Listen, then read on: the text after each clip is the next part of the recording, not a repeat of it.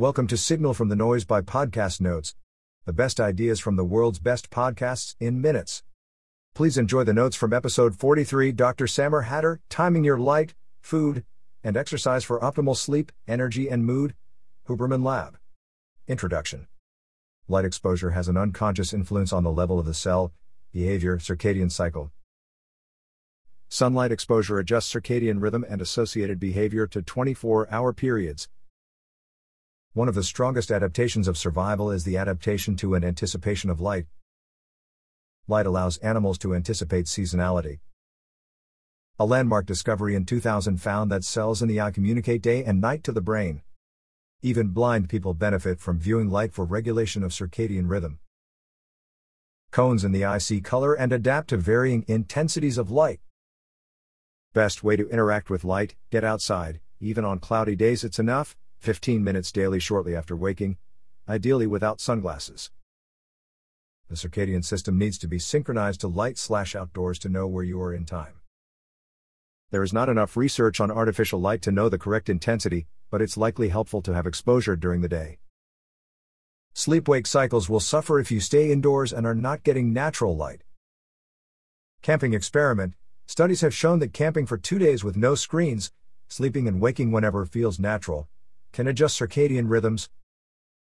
Can't determine whether you are naturally an early bird or night owl? Get light exposure in the morning and see how you feel. Animals have a light hunger. Consider avoiding blue light blocking glasses because it's changing natural optics of the eye and adaptation properties of the retina.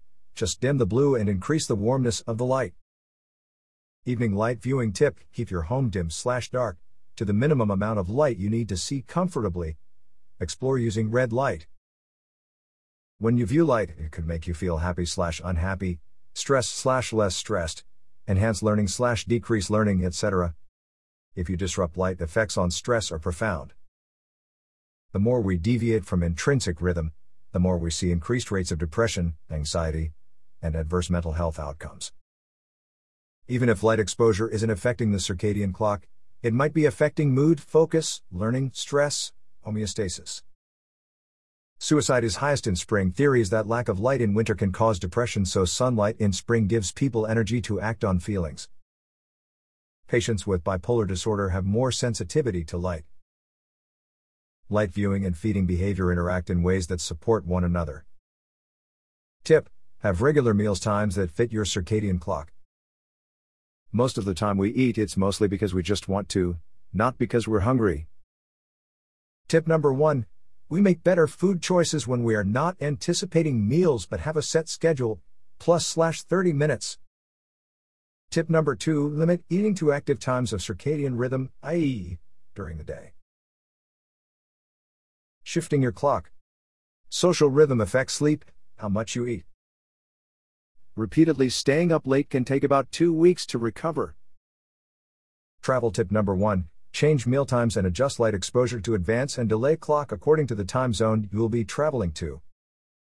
Travel tip number 2. Exercise, view light, and eat a meal first morning post-travel. That wraps up the notes for this episode.